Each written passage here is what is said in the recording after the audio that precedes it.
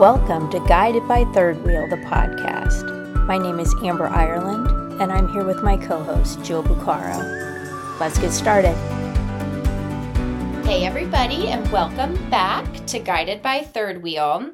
When we ended our last podcast, we had the bright idea to talk a little bit about some self-help books. I don't know if I would call them all self-help, but some books that have really helped both Amber and I just on our journey around self-care, self-discovery, things like that. So I have compiled a wild little list here in my journal. The first thing I've learned is that I have read 1,000,000,000,000,000 self-help books.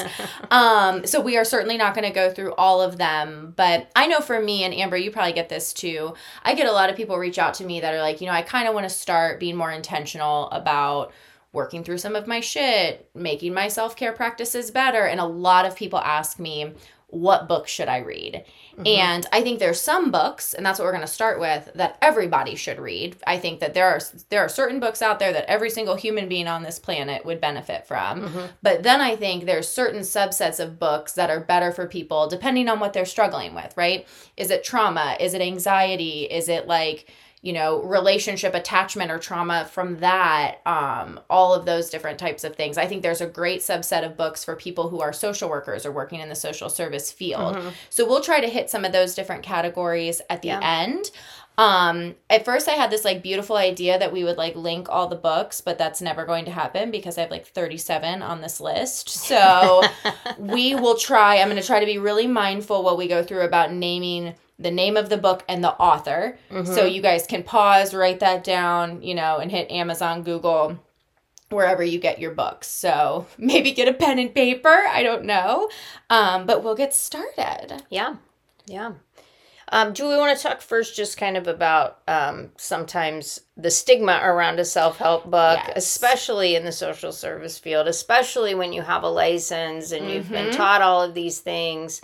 And it's a self-help book is not for you because it is too, basic. Pop psychology, not rooted in theory or evidence-based practice. Yes. And I think particularly for us social workers who have been through master's programs or clinical master's programs, there's a lot of stigma around self-help. I literally had a professor tell me self-help books are for bartenders and hairstylists, right? It's cheap advice, essentially, is what they said, which number one is classist and gross. And number two is just bullshit. I just don't believe it.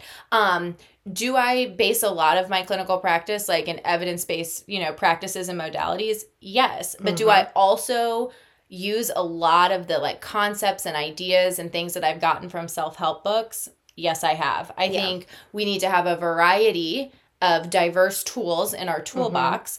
And I think self-help is really good. And a lot of these books are written by doctors and professors and clinical psychologists, right? And people who have been in the field for a really long time. So, I used to kind of believe that or be nervous or I'd be embarrassed, right? That I was reading a self-help book, but I just don't feel that way anymore. No.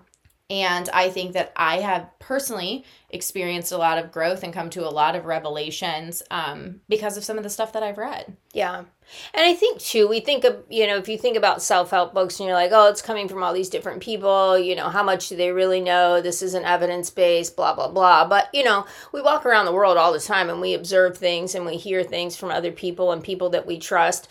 And, that's not all evidence-based. That's not all by some, doctor that's got, 40 years of experience. Yep. That's our own personal experience. And we take what we need from that to help ourselves move forward. And I think it is the same thing with self-help books, listening to podcasts, reading all different types of text. It's you may read something the way someone says it that really inspires you to go deeper, to really reflect upon your own life, and reflect upon things that maybe you want to have different in your life that you wouldn't have gotten out of some type of scholarly text. Absolutely. No, I think that's so true. And we even have a space for that in the social work field that's called practice wisdom, right? Which is using your experience, the experience of the people who have been in the game longer than you, to inform your interventions and your practice with clients. So, yes, I'm with you 100%. And I just think sometimes, like, to your point, the scholarly articles in the journals, they can be really hard to digest sometimes. Right. And, you know, books, these self-help books that are like made for both clinicians and, you know, other people, just regular, everyday people, are going to be a lot easier to digest. Right. And what's also interesting, I think, is we're going to run through a bunch of these, but so many of them say the same thing. Like, it reminds me of, like, you know, when we think about like spirituality and God and religious texts, and it all boils down to the same shit every single time. Right. But to your point, you know, we need to try different things so it hits us the way it needs to hit us, right? So we can access it in the moment. So yeah, a lot of this, I mean, probably if you read 5 of these 37, you'd be good to go, right? Because I do notice the more that I read, I'm like, oh, it's saying the same shit over and over again. But sometimes shit I need to hear over and over again for it to click. And in a lot of different ways and from a lot of different perspectives. And, you know, and we think about just, you know, when we're talking about like the social service field, everyone hits hard on the fact that, like, the only way that you are going to help or provide influence to someone is to build a relationship with them, for them to have that connection with you. And so it is the same way in text. Like, you know, if I find an author that I feel connected to, I am more likely to be able to take what they're saying and internalize it than I am with somebody that I'm not connected to. Absolutely. And I know for me, there's certain like kind of self-help gurus that I follow, that I read their books, I, you know, listen to their podcasts, because I just, that what they say resonates with me and my experience, right? And then I talk to, you know, people, my friends, and they're like, oh no, I don't really like her, or she rubs me the wrong way. But yeah, to your point, you find something that clicks. Yeah. Okay.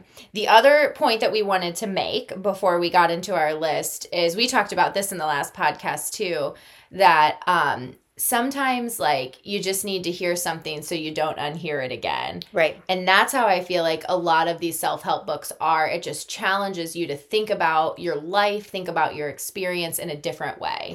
And then once you get that little inkling, once you get that little nugget of knowledge, you can't unthink it, right? Your mind has expanded, right? You are able to view that situation in a different way. And so that's why I also think it's important to kind of read some of this stuff and go on these journeys of self-discovery. Yeah. Yeah. And I, you know, to your point of not being able to unhear it and to, you know, be able to look at things from different perspectives, I've also found that there have been some self-help type of books that I have read that I have found to be absolute bullshit. And I get into it and I'm like, this is crazy.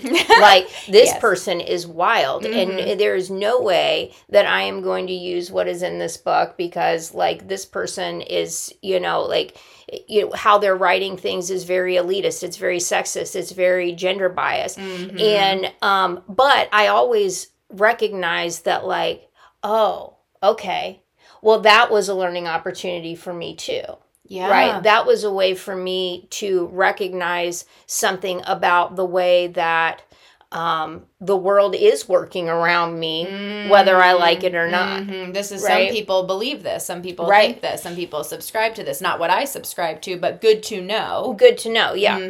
Because as I talk to other people in the world who are not me, and I have to recognize that everyone is not me as much as I would like them to be, you know, make my life a lot easier. But I can then have a broader understanding when I am presented with people who don't think the same way that I do.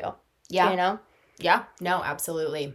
I think there is definitely value in that as well. And it's still, even if you don't agree, it's still expanding your mind, right? You're still hearing different perspectives, which is important. Okay. So, by Jill and Amber, in no particular order. Yes. Books that I think everybody in the whole wide world should read. So my first one is probably an unpopular opinion among some people, but the first one I wrote down is AANA, or 12 Steps and 12 Traditions. So I am not in recovery. I'm not. But I think, one, for social workers, you need to read these books. And two, for someone, and we'll get into this later too, that has, I just think, I don't know if I want to call it trauma, confusion, some unsettled kind of feelings around religion. I think the way that AANA and 12 Steps and 12 Traditions kind of outline spirituality, reliance on a higher power, I think it's a really unique perspective. And it's not necessarily religiously coded, right, in the way that some religious texts are. And I think it's a nice foundation in trust, in relinquishing control, in, understanding that the universe will unfold as it should, and letting go, right, of some of that managing and controlling behavior. So that was on my list. One that we talked about too, Amber, that kind of, I think, fits into that category. And when you think historically about like traditional self-help books, that term was kind of coined by the AANA movement. And the other book that falls in there is Codependent No More, right? Which I know you've read that one as well. That's Melody Beattie. I think that's a very good book for everyone to read. As well, because I think many of us, particularly those of you that are listening that are in the helping professions, probably would see in that book some behaviors and compulsions and mindsets that kind of fall into that codependent category. And honestly, like, even if you're like, I have never been codependent in my entire life. I don't think that is me at all. Read the book. Because I have a feeling that you will find aspects in there that you're like, oh, I didn't even really consider that. And does that mean like you get in there and you read it and you're like, oh, that I do that, or that has happened, and does that mean I'm codependent? No, it doesn't. I mean, you don't have to like diagnose yourself or something crazy. Like, it's just something to witness and be like, oh, okay, maybe I just need to watch that. Right? Maybe I just need to watch and see, like, how does that change the way that I'm in relationship with other people? How does that make me feel when I'm in relationship with people and I have that behavior or I have that thought process, right? Like, things that we may have never really honed in on. Yes. And I think it's kind of a foundational text for boundary setting. Absolutely. And, we talk a lot about boundaries and the relationship between boundaries and self-care. And I think that Codependent No More, like AA, like NA, these are what I would call like foundational kind of like starting to round out your spirituality and your self-care kind of practices. And even if people are not codependent, which shout out to the people out there who are not codependent, jealous of you, certainly we're all going to experience relationships where there is enmeshment and there are poor boundaries. And I think Codependent No More is useful for that. So I had those ones on my list. I think too, what was the name of the one I gave you? I am not a fantastic book reporter as Jill is, but the Dodging Energy Vampires. Okay. I think that really is a good book around boundaries as well. That's by, what do we say? Christiane Northrup. Okay. Dodging Energy Vampires. Dodging Energy Vampires. And, really, I already knew that there were people in my life that were kind of like energy vampires, right? And when we talk about energy vampires, we're talking about those people in your life that really, like, you get around them, and when you are finished talking to them, or you're finished interacting, or even while you're interacting, you're like, God, it just feels like you are just depleting every last bit of energy that I have, right? They're the people that want you to do things for them. They want to like dump all of their shit on you and and tell you all of the things, and then almost expect you to fix it. They like sit in like the woe is me victim mode, and they, they call you about just literally everything, Yes. like to attend to them. Like, oh my gosh, I'm having this going on, attend to me, right?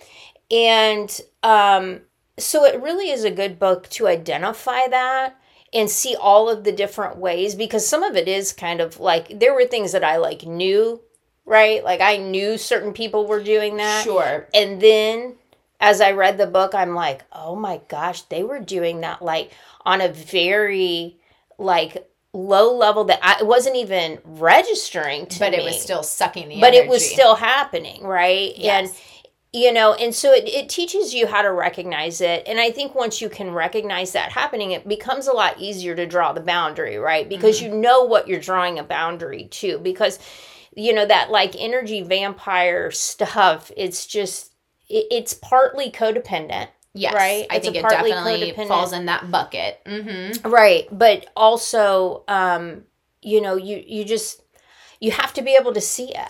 Like, Right, and sometimes again, it's hard. And I think sometimes like that book gives you the verbiage and the words to articulate what is happening. In your gut, this is not healthy, right? But then the book gives you the ability to name it. My cousin, who is very wise, she always says we can only solve our problems as quickly as we can identify them. Right. And it allows you to identify what's going on there. So I think that would be another good foundational one. Yeah. I think that Brené Brown is a great place to start for foundational kind of self-exploration, self-care type of books.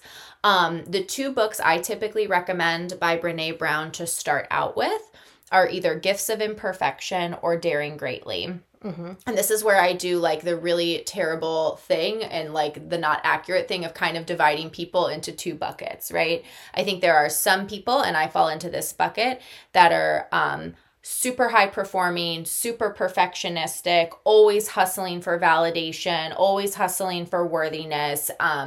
Think that if you mess something up, you are not, deserving of love and belonging and all of those types of things. And for people like that, I think Gifts of Imperfection by Brené Brown is where you need to start.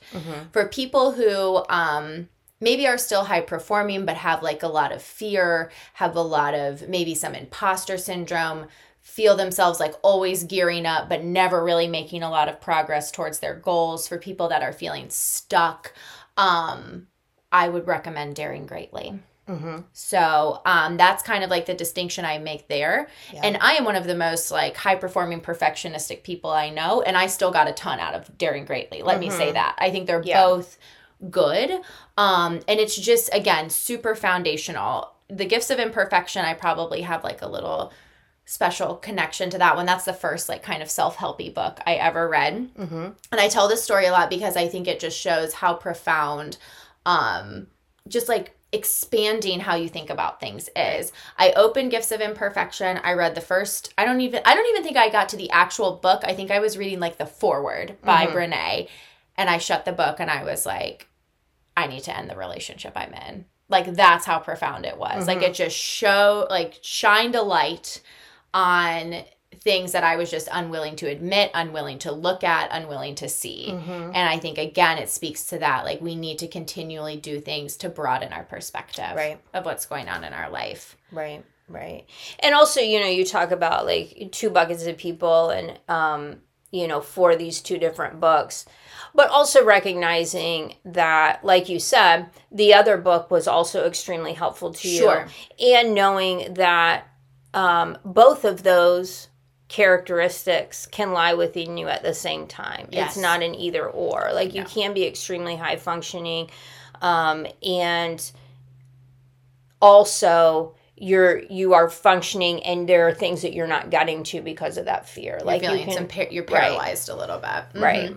Yeah, no, I think both of those things are true, but some people don't want to read 37 books like me, right? Yeah. Well, so they're like, let me pick one, Jill. And I'm like, read them all. Right. Ideally, you would all read them all, but. Yeah.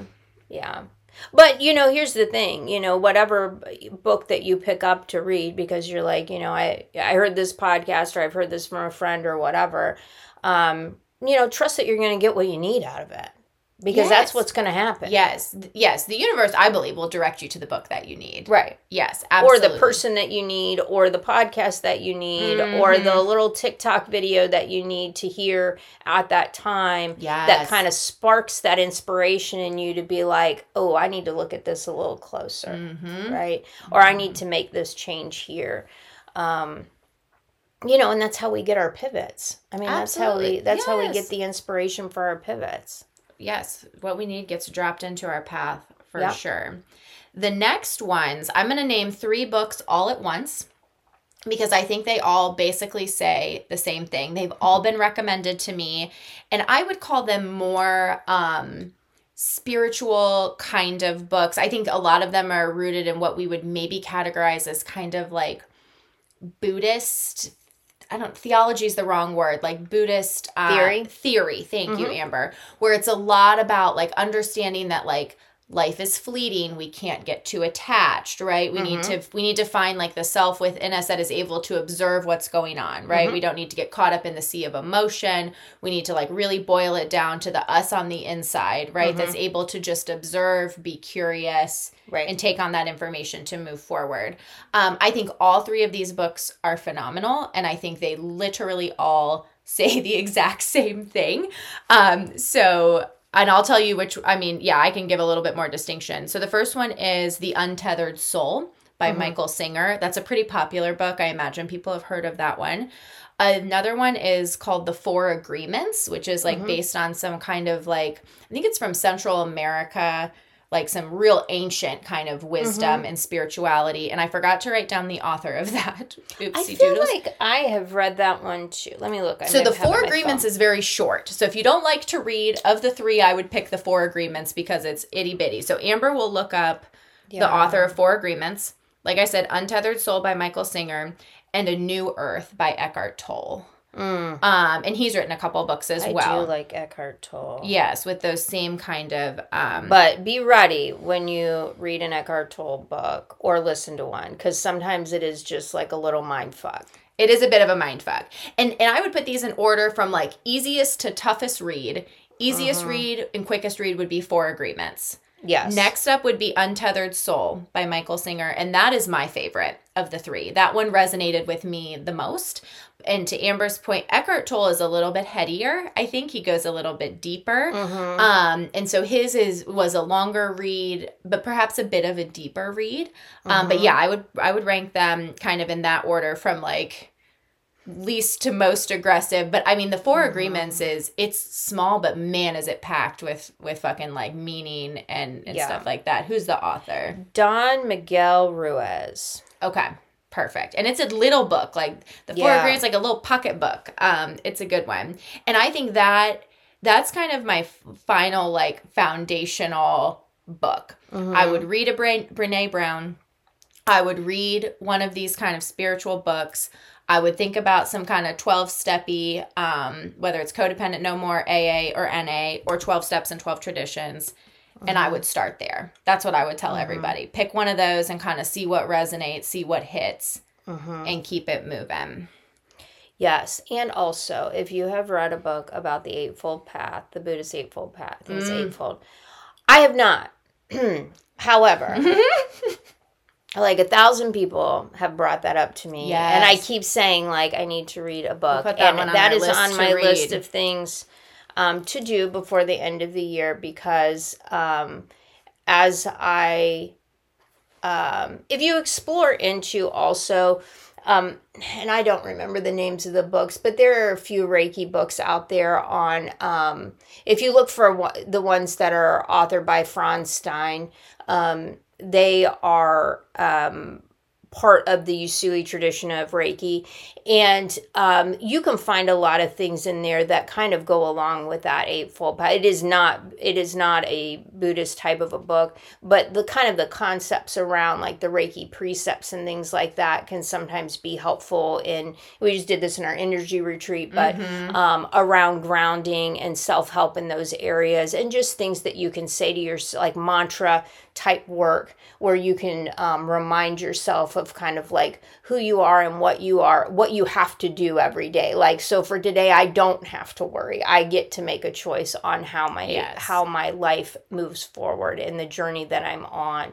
But also I can relinquish some control there because I can choose not to engage in some of those more controlling behaviors. Right. And what's so interesting to hear you say that is like, in having done the work that I've done, the Reiki precepts align almost perfectly with AA, align almost perfectly with the stuff that's in the 4 agreements and the untethered soul. And that's where it's kind of what I was talking about. It's just like, where do we want to access? Right. What makes the most sense for our life and our experience and our perspective to access this wisdom? Right. Because I think a lot of it is really, really similar. Okay. I wrote down, I think maybe we should go here next. I wrote down a couple books, and Amber has one, that are good books just for like quick and dirty, every single day, like read something short. So like what we think about, like there's a lot of like religious texts that have devotionals, like just a short little message to kind of get your day going. Part of my self-care practice, every morning I read either, 5 to 7 pages of a self-help book, or right now I have like, I'm reading a book called The Pivot Year by Brianna Wiest. And it's just 365 little, meditations, devotionals, whatever you want to call it, right? Like 3 or 4 paragraphs with an idea. It takes you about 90 seconds to read. It hits you hard. It makes you engage in some reflection, and then off you go. So I wrote down a couple of those. Brianna Wiest, Wiest, I think I'm saying her name right. She just, has a lot of really, I think really thoughtful meditations, at least that really resonate for me. So her newest book is The Pivot Year, and it's 365 of these meditations. I started it in June. I'm cruising through. I read it every morning. She also wrote the book, 1,000 Essays to Change the Way You Think. So these essays they're not long, but they're longer than the ones in The Pivot Year. Anywhere between like 2 to 5 pages, I would say. And you could, in theory, read one of these essays each morning. Amber wrote down... It's the Complete Notes from the Universe. And who wrote it? Over there? Mike Dooley. Yeah. And that's a nice book. I call it, it's, obviously it's not a Bible, but I call it Bible dipping. Actually, that came from another book called Running with Scissors, where the dad I think it's a fiction book. It might be nonfiction. I don't know. I read a long time ago, but I really liked it. I think there was a movie about it, but he called it Bible dipping. Like anytime that the family needed like some guidance or a message, he would like open up the Bible and put his finger and then read that. So, the Complete Notes of the Universe, you could do it front to back, and it's kind of like it's like what you said, where it's a brief, quote, like an inspirational quote or a little paragraph that is, uplifting or makes you think about a concept. And you could do one every day and go through, the pages of it. It's a pretty, I don't know how many are in there. It's a pretty thick book. Or you could Bible dip. You could just like open her up and look at whichever one comes up first. That's what I like to do because, like it feels like I'm pulling cards and that kind of stuff. Right, so. like the universe is giving you what you need. One book that I love to Bible dip, and that is on my list, and anybody who knows me knows that I am 100% obsessed with Glennon Doyle, who has written a bunch of self-help books. She has a great podcast called We Can Do Hard Things.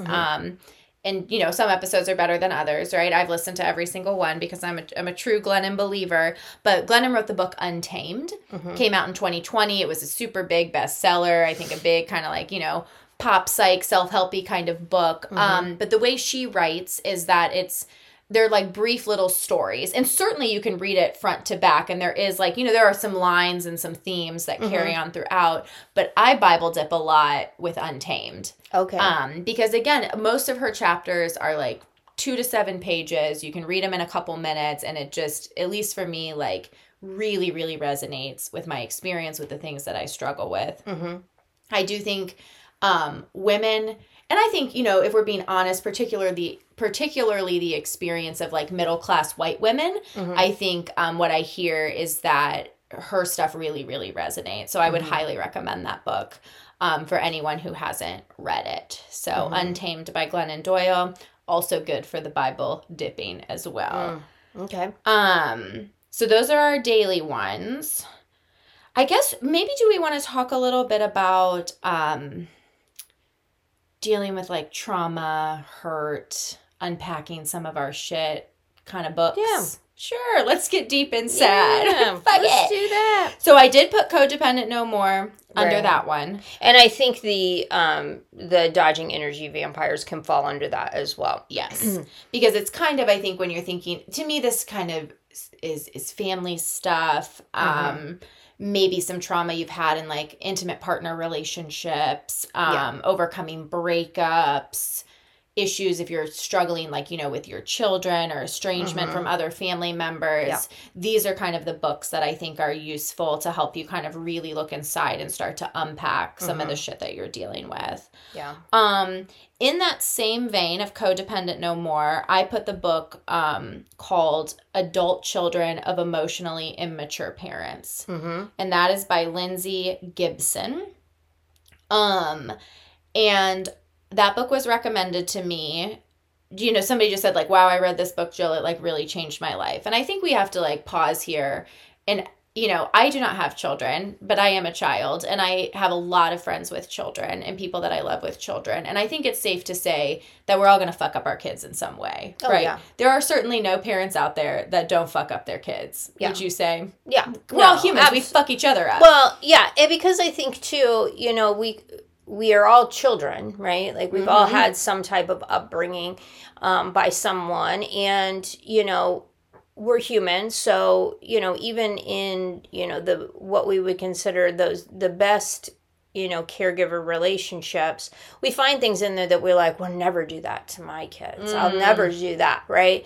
And then sometimes the pendulum swings the other way, and so you're like, because I'm never going to do this thing, I start doing things that I think would counteract, right?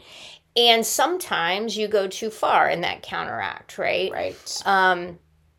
And then, you know, then your kids are like, oh, well, I'm never going to do that, you know, because that wasn't good for me. And you know, and parenting is hard because, I mean, truly, like, we're talking about self-help books, and there are parenting books out there. Yes. But nobody, like, you can read all of the books and try to be prepared and, like, have all of the, like, understanding of how to keep your child alive.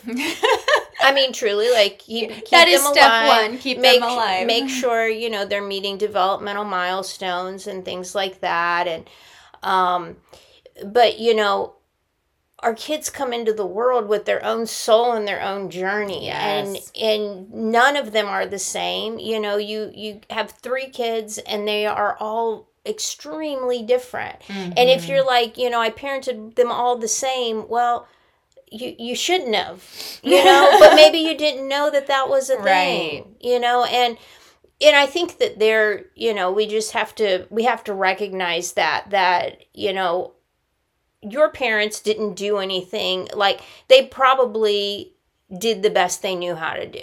I think, yes. Very rarely in my life have I encountered a parent who was not doing the best that they could do. You know, sometimes their output, not great, right? But I still believe that their input was the best that they could do. Right. And so Adult Children of Emotionally Immature Parents, I thought was great. One, I think it speaks to some of that codependent stuff. 2, I think for me, it helped me also recognize some of the emotionally immature behaviors I engaged in. Because, you know, we model behavior from the people around us, often our parents, sometimes other family members, sometimes friends, sometimes partners. So, I mean, I think it helped me recognize, like, okay, here are some of the things that my parents might have done, and here are some of the behaviors that I have adopted, right, in my own relationships with others. And I thought it was really great. Helped me engage in self-reflection and really just made me think about just emotionally immature behaviors in general. So I like it. And I think, you know, for people that maybe have a more complicated relationship with their parents, maybe there's not like outright or overt like abuse trauma like that, but it just feels like maybe you and your parents aren't seeing eye to eye on things now that you're an adult. I think this is a good book to help create empathy on both sides. Oh yeah. So highly recommend that one. For sure. And I think I am not a great book reporter, but I believe that I did read that, and also, and I don't remember the name of it, but it was another book in that same vein, right? Yes. In that same vein of, you know, parents and having like if you're struggling in a relationship with your parents, like trying to unpack what that could be, right?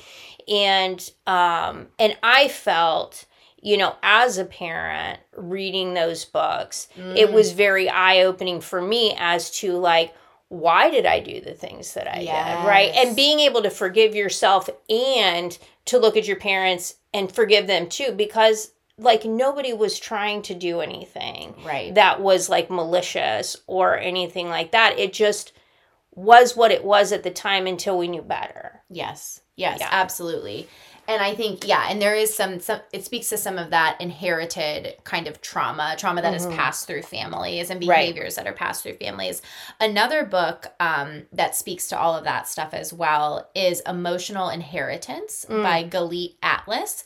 So emotional inheritance is rooted in psychodynamic theory. She's a psychodynamic clinician, or I don't know how you would say that, which is Freudian theory, for people who are not like, you know, in the field and stuff. And I am not Freud's biggest fan for a number of that we do not need to get into in the podcast. However, I do think that some of these advances in psychodynamic theory are very, very interesting.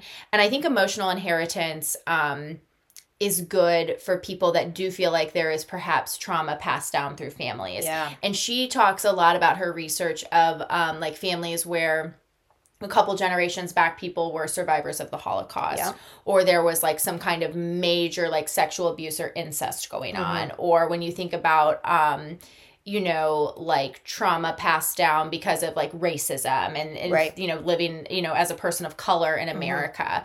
For me, it was really interesting. I have two grandparents that both lived in different parts of Europe during World War II. So my grandmother spent a couple years of her childhood in a refugee camp in Eastern Germany / Russia. And, you know, my grandfather was in Sicily and like saw his village get bombed and, you know, kind of experienced like the ravages of war, and then came to this country as immigrants. And because of that, like really what I would call like significant war trauma, I thought the book was really, really interesting in looking at some of the behaviors that have manifested in that side of my family. So I think for people that maybe have just some historical trauma in their family, I thought it was very, very interesting. And from just a more academic perspective as a clinician, I thought it was cool to learn more about psychodynamic theory. And I think that helps you understand the world and other people as well, right? Because, you know, why are you feeling that way? And we can look now and say like, oh, okay, well, this might not even be something that you directly experienced, but someone along your ancestral line did. And those stories, though you don't recognize them as direct stories, have just been passed along to where now you have this emotional response that maybe you don't even recognize anymore. Why? And why do you have this fear? And you know, and it's interesting, and it's a little woo-woo because it talks kind of about like the trauma that we carry, right? And how trauma can often skip generations. And it talks, you know, to some of that too. And I don't know. And I think a lot of us feel like, and I think there's different reasons for this, that sometimes we feel like we come into this world carrying baggage that isn't ours, right? Is it baggage from a past life? But I think what this theory kind of says is like, no, this might be baggage of your family.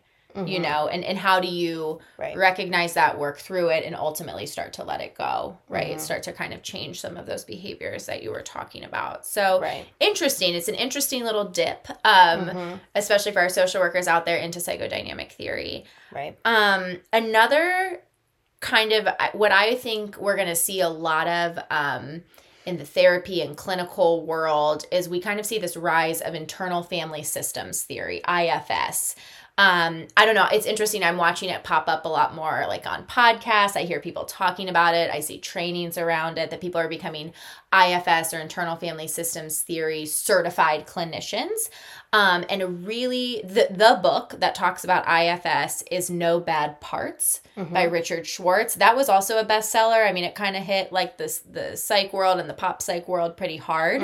And it's really interesting theory, and we probably don't need to get into it now, but essentially what it, like quick and dirty, what it talks about is we are all made up of all of these different parts that have kind of splintered and fragmented because of our life experiences, right? Because of our trauma, because of our relationships, all of those types of things. And the goal of internal family systems theory is to kind of bring all of those parts back together and get some synergy and some integration, right? Understanding that some of our maladaptive behaviors are like these parts that have splintered going off, you know, and doing them. So it's interesting. Yeah. It's kind of old school theory in the way that psychodynamic theory is kind of old school. You know, we really saw this medical model kind of emerge around mental health. And I feel like it's swinging back a little bit towards like trauma and integration and healing and holistic kind of stuff. Right. And IFS, again, just another way to access some of that stuff that they talk about. And I just love the way that, you know, we are finally starting to more broadly recognize that parts of our life are not good or bad. They're parts. They're just parts. They just are. And they serve purposes for us at different points in time. So, you know, I hate when people say, oh, that's just a maladaptive coping skill. And I'm like, no, absolutely it is not. It's an adaptive coping skill every single time, because at some point in time you develop that in order to keep yourself safe. Yes. And maybe we're at a point now where we can release that because we don't need that. We're out of the situation. But we have to recognize that we're out of the situation. It's that bridge over recognizing like, oh, I don't have to keep myself safe in that way anymore. Let me get out of that old pattern because it just is the old story. Right. Exactly. Right? And the old story isn't bad. The old story is just the old story. And I don't have to carry it if I don't want to. Right. And the old story worked for me. Like people pleasing is the most common example I use. People pleasing worked, right? Like if you were in a parent relationship or a romantic relationship that in order to get your safety and security needs met, you had to keep that person happy. People pleasing was important. People pleasing kept you alive. Right. But perhaps you are now in a space where you don't have to please other people before you please yourself. Right. And, you know, and you can say like, thank you, Jill, who people pleased. Right. You're fucking rock star. Like, you got me here. But perhaps in this new chapter that doesn't serve me. Yeah, absolutely. And again, it's so funny because all these books say all the same shit. That's, you know, that's what they talk about. The last one I would put in here is Attached. And it talks about attachment theory in a super digestible way. Attached is probably, of the books that I talked about in this one, is the most like pop psyche of them all. But I think it's good. So that is by Amir Levine and Rachel Heller. And it's just called Attached. And it talks about the different types of attachment. So we know. It's the one with the magnet on the front. It's got the magnets. Yes, like white with red. I think I read about half of that. I think it's good for people that maybe are struggling to find like security in romantic relationships. Yes. Attached is about romantic relationships. And it draws the parallel about how our childhood experiences, particularly like we're talking childhood like 0 to 4, like early childhood experience. We know, those of us, you know, that do clinical work, social worky people know that attachment is really formed in those first couple years of life. Often like those first couple months of life, right? But, you know, depending on what happens, I would say we consistently say first couple years. And people typically have one of 3 attachment styles. So they are securely attached, which means that they can form like secure and trusting attachments romantically with other people. There are people who have avoidant attachment that, exactly as it says, like who, you know, avoid that attachment. It makes them nervous. Like people getting too close feels really scary and unsafe to them. So there's often like walls and barriers put up there.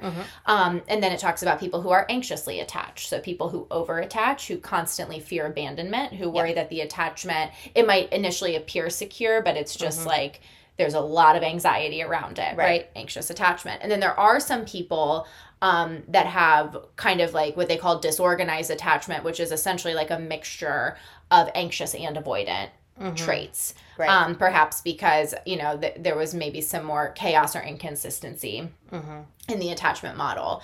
And this book not only talks about the different attachment styles and gives you like a quiz to figure out which one is yours, it also talks about how those like manifest in relationships. And what does it look like when an anxious and an avoidant person get together? What we learn in the book is often anxious and avoidant people go toward, like, they are attracted to each other, right? And that's where you see a lot of push-pulls in unhealthy relationships. It talks about what does an anxious with a securely attached person look like? What do two anxiously attached people look like? And it kind of gives different percentages of, like, kind of what do the array of relationships look like. Specifically, I think most of their research was done in the United States.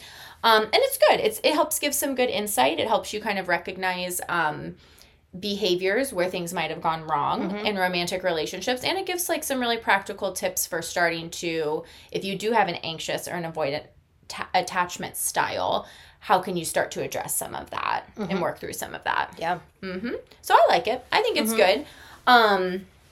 So those are kind of all the ones for trauma, hurt, loss, grief.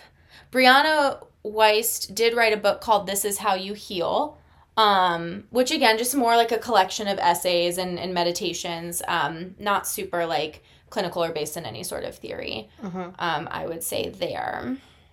So we could talk a little bit about anxiety, stress management, productivity. Does that sound good? Yeah.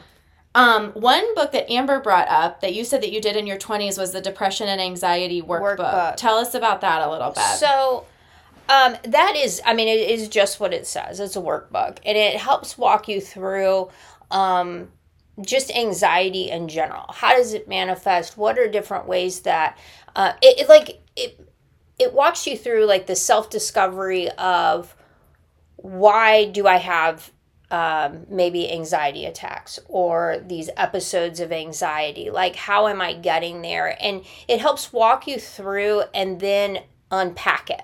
Like, go back and say, okay, where could I start to see that this is happening and intervene for myself in a way that I avoid getting all the way to the point that I'm, having some type of like physiological response to my anxiety or depression. And when I received this book, I had a therapist say, hey, work through this anxiety and depression workbook.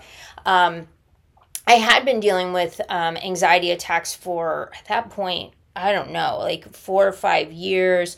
I had a whole host of medications that were prescribed to me that had side effects that led to other symptoms that led just like a whole mess. And then finally, I kind of pulled back from all that and said, this does not feel right. This is not right. And started to see a therapist and to come off of some of those medications. And what it really came down to for me was, yes, I do experience, what they would have considered at that point an anxiety disorder. That really was the basis of all of my symptomology. And so going through that workbook really helped me understand why I was having so many anxiety attacks, because, and I've heard this from a lot of people, anybody that has not had an anxiety attack or has not experienced that probably thinks that like a situation happens and you become very anxious and then you have an anxiety attack. Like it all just kind of happens together. And of course, you know where it came from because, this thing just happened. And I'm sure that does happen for some people.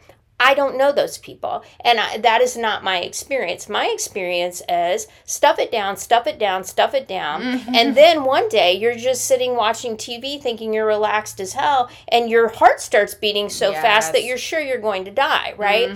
And you start having this anxiety attack. And then now you are having more anxiety because you're like, oh, certainly I'm going to die because my heart's beating so fast, and it's an anxiety attack, and you have just this back and forth in your head that causes more anxiety. and you're trying to calm yourself down, right? And so through doing this work in the workbook, it kind of helps you unpack, like, there were signs before that. There are things that you know that you could do to reduce that anxiety along the way so we don't get to that place. And when we get to that place, what do we do? What is our plan? How are we, talking ourselves out of this? What does our breathing look like? What does our body posture look like? Those types of things. So I found it to be extremely helpful in just, starting to unpack that for myself. Because, you can go to therapy and unpack that with the therapist, sure. But I just felt like me sitting down with myself and journaling that and because at that point in time, I was not like, I don't know. I don't feel like I trusted therapists at that point in time. Sure. Even though I was going to them, I had just had some bad experiences around therapy and medication. And it was easier to go through the workbook because I could sit there with myself. And it is a nice, very pointed way to guide you through it. No, that's good. And I think especially for people maybe who don't have a clinical background, that I imagine there's quite a bit of like psychoeducation in that book that's telling you these are what symptoms look like. No, this isn't because there's something broken with you. This isn't because there's a physiological problem. Like, these are just symptoms of depression. These are symptoms of anxiety. Right. This is how it manifests. So. Yeah, and I did that workbook long before I ever went to school for social work. Exactly, yes. And I think that's a good one for people who, if they think that perhaps mood, like depression or anxiety, is causing some ongoing issues in their life, perhaps that's a good thing to work through and start with. Another book that I really recommend around more like chronic anxiety and burnout is the book called Burnout. It's called Burnout, The Secret to Unlocking the Stress Cycle. And it's by Emily Nagoski and Amelia Nagoski.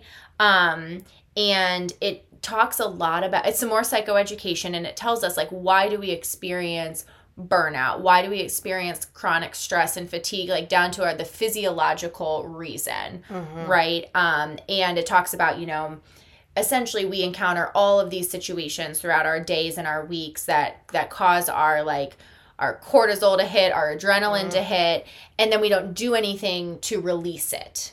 Like, we get, like, we're driving to work and we're real stressed and our anxiety's high, our cortisol's high, and then we just like get to work and we sit down, right? We don't do anything physical to release, these hormones that come in stressful situations. Whereas, like, back in the day when we were like cave people, like they give the example, like a lion would chase us and like we would be terrified, right, that we're going to get eaten, but then we would run, and the running releases the hormone. Right. So they talk about how do we essentially implement daily practices that will allow us to complete the stress cycle, so we're not holding on to all of these just lingering like hormones, adrenaline, feelings, things like that. And it's good. And for people that like a little bit more like sciencey stuff, and it talks a lot about the relationship between the body and the mind when it comes to stress and burnout, it's a great book. So I would recommend that one.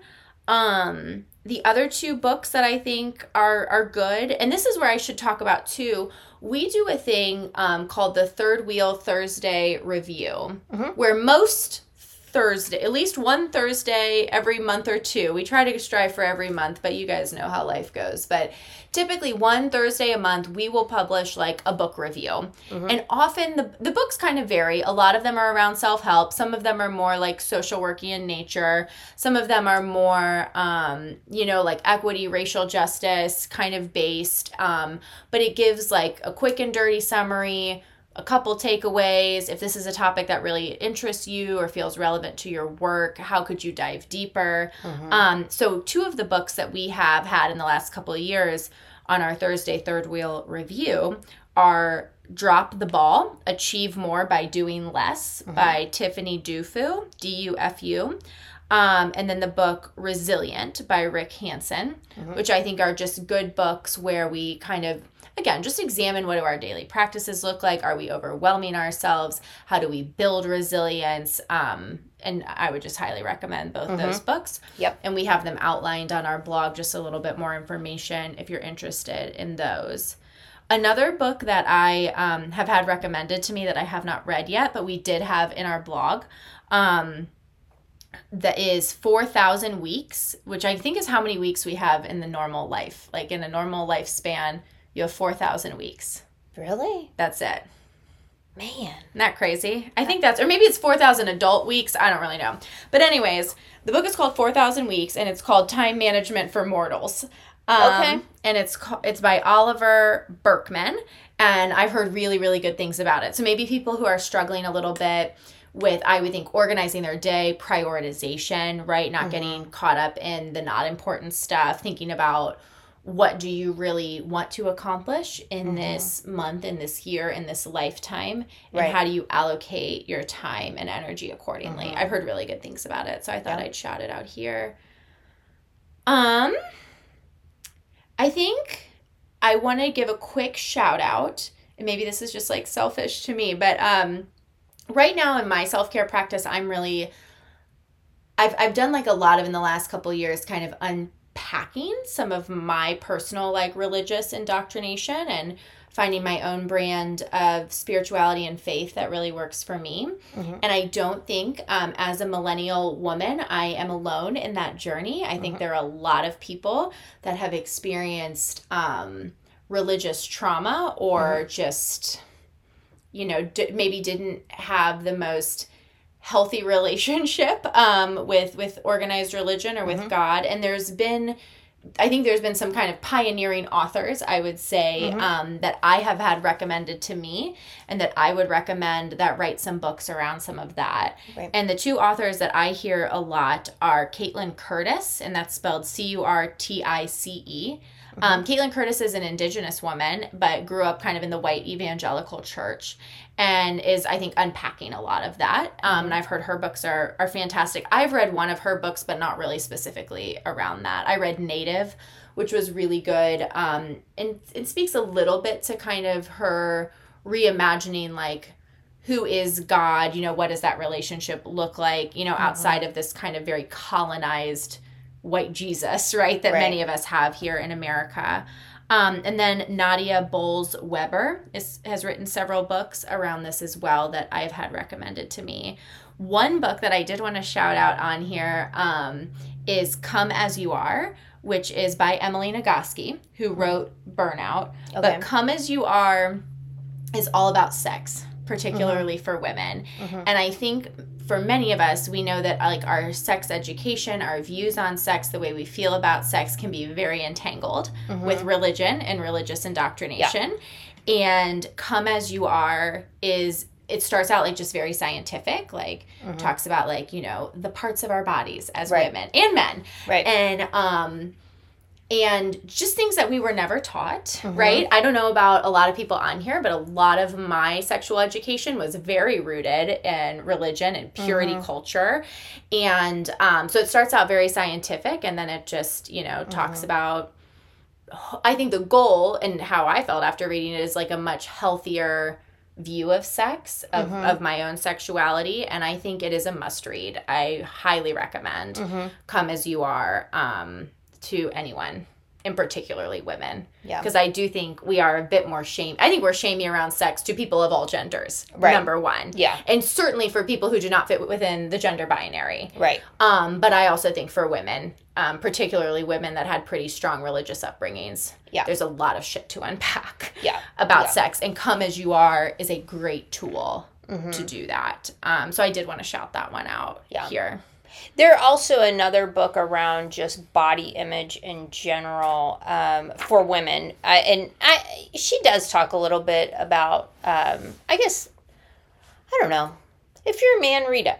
See how you feel about it. Report back. Report back as to whether or not it kind of like touched your soul the same way.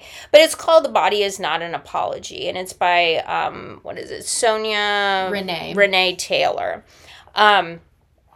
And that's a really good book if you are struggling with body image.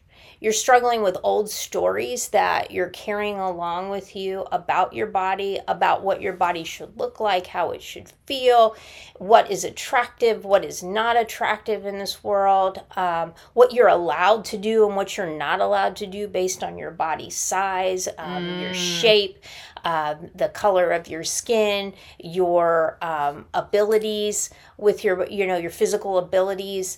It just really unpacks a lot of things. And I liked it a lot because at the end of every chapter, there is some like reflection questions that she poses around body image and just some things that you could use to kind of like journal and unpack for yourself.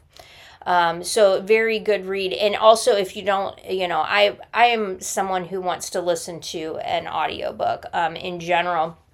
But I bought her book and got the audiobook because I knew that there were things in there like the prompts and things like that I would want to like be able to look at. But she reads her own book and it's really, really good. It's really, really good. Nice. No, that's a good one. Thank you, Amber. And then the last thing I wanted to talk about, I have a bunch of books for social workers, but we have been jabbering about books for quite a while, which is, I mean, as a super nerd, I could talk about books. This is like my favorite podcast ever, all the live long day. But the last tool that I think is really cool for self-discovery and something that I've really enjoyed and that I see a lot of my colleagues using for themselves, for their teams, for their families, is the Enneagram. So the Enneagram is a personality test. It's like a very ancient personality test, and it is rooted a bit in Christianity.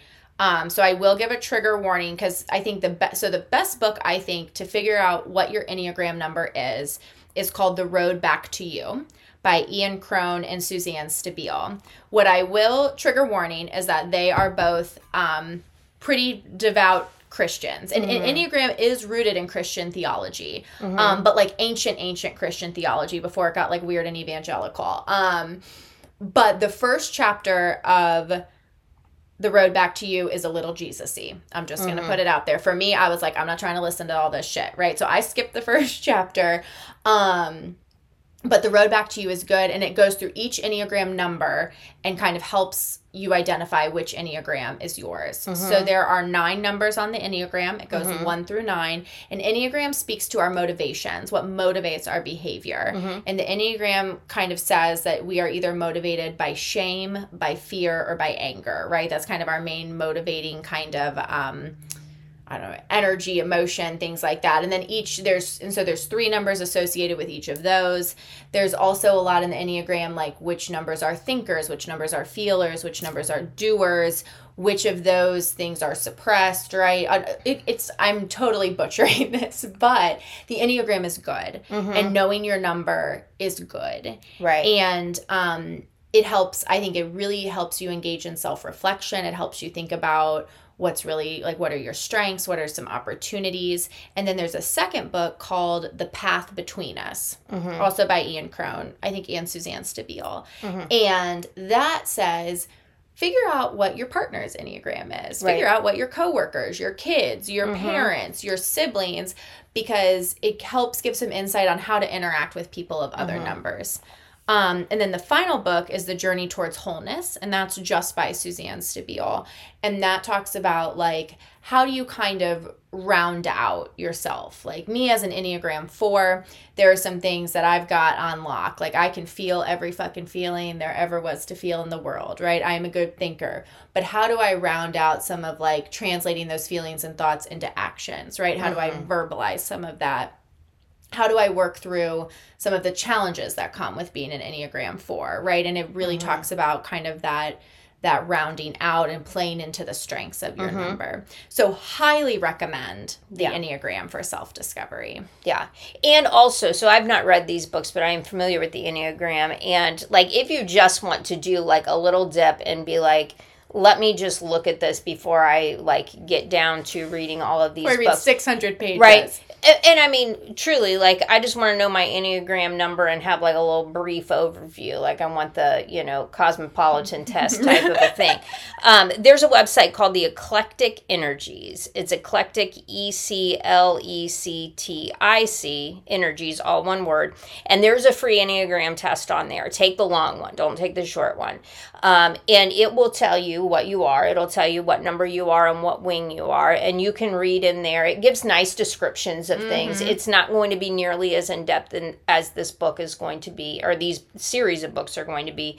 But that's just a nice way to kind of like start and look at it and see, like, does this resonate with me at all? Right? Yes. Because for some people, they're going to be like, no, like an Enneagram does not resonate with me. Like, I don't see myself in these ways. And maybe you need to do your self-discovery in other ways. But this is just another tool. So that's a nice website where it's free and you can, do a little Enneagram test and kind of see where you're at. Yes, and I think, the true Enneagram gurus would be like, you can't figure out your Enneagram from a test, which we know is true. And, but I do think it's a good way to start to get an idea of like, okay, what are some of the traits that are popping out for me?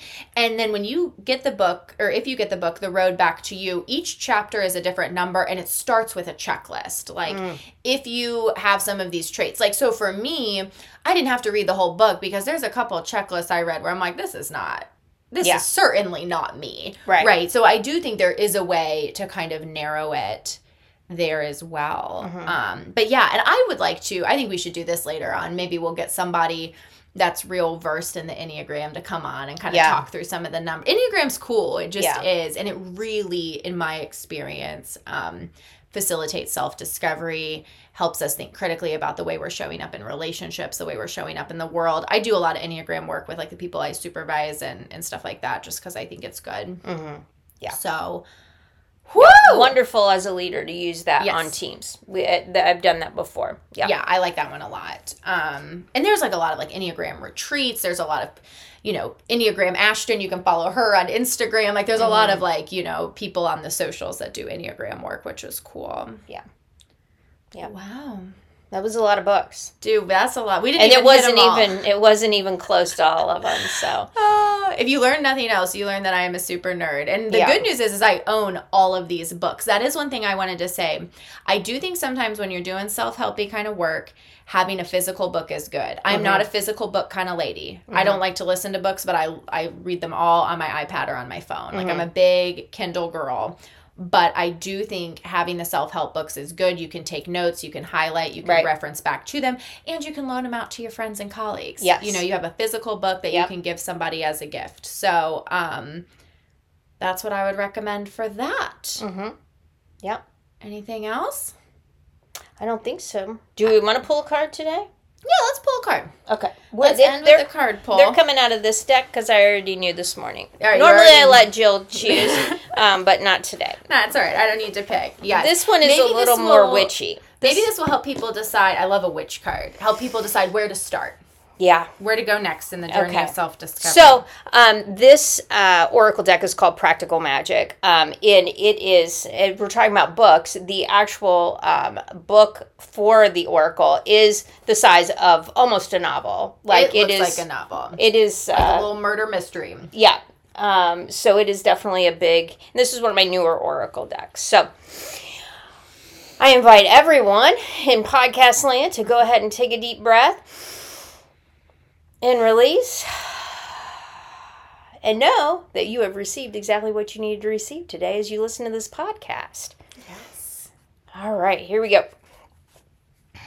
These are cool cards. Yeah. I like the color. Yeah. They're kind of spooky. But like spooky in a good way. Some of them are like kind of some of them are a little dark. I will say some of them are a little dark, but we'll see what we get today. I know what I pulled this morning, and it was not dark at all. It was so wonderful. It was so snuggly. There it is. There she is. Oh, I got this the other day. Express your heart. The Story Keeper. The Story Keeper. Could it be any more I know, perfect? Just about. And she's holding a book. She's sitting She is literally holding a book. Yes, she is literally holding a book on the throne. And this one really, like, I'll kind of read you a couple things out of the book that comes along with it. But I just pulled this the other day, and this really has a lot to do with the stories that you tell yourself and the stories that you hold on to, and knowing that you sit on your own throne with your own book and you get to write your own story and pull out the old stories that no longer serve you on your journey. So what it starts out saying here, it asks you a couple questions. So these are going to be some nice prompts. What do you believe? What values mean the most to you? And who are you really when you throw off everyone else's perception of you? And when we just did an entire podcast on self-help books, and that is those are the exact questions a lot of times that we are trying to answer when we are going to, these self-help books and trying to figure out, like, what do I believe? What are my values? Who am I really down to my core? This card is asking you how honest you've been lately with yourself and with yourself and with the world. It's challenging you to go within so you are certain that what you say and do is a true expression of your soul. Oh. Yep. I love it. And she looks so cool reading her book up on her throne. She's like all of our listeners are going to be her. I love it. Yes, she is definitely sitting there reading and writing her own story. So we'll take a picture of that and put it up on the social, just so you can see the deck itself, in case you are interested in getting that. And I got that at the 2nd Street Market here in Dayton at Winches of Wormwood. So I think that they still have a couple of those decks I've seen. Nice. All right. Well, let's call it. This was a good one. We'll see you guys next time. Bye. Thank you for listening to another episode of Guided by Third Wheel, the podcast. We would be honored if you would like, rate, and subscribe on your favorite podcast platform. Until next time, be well.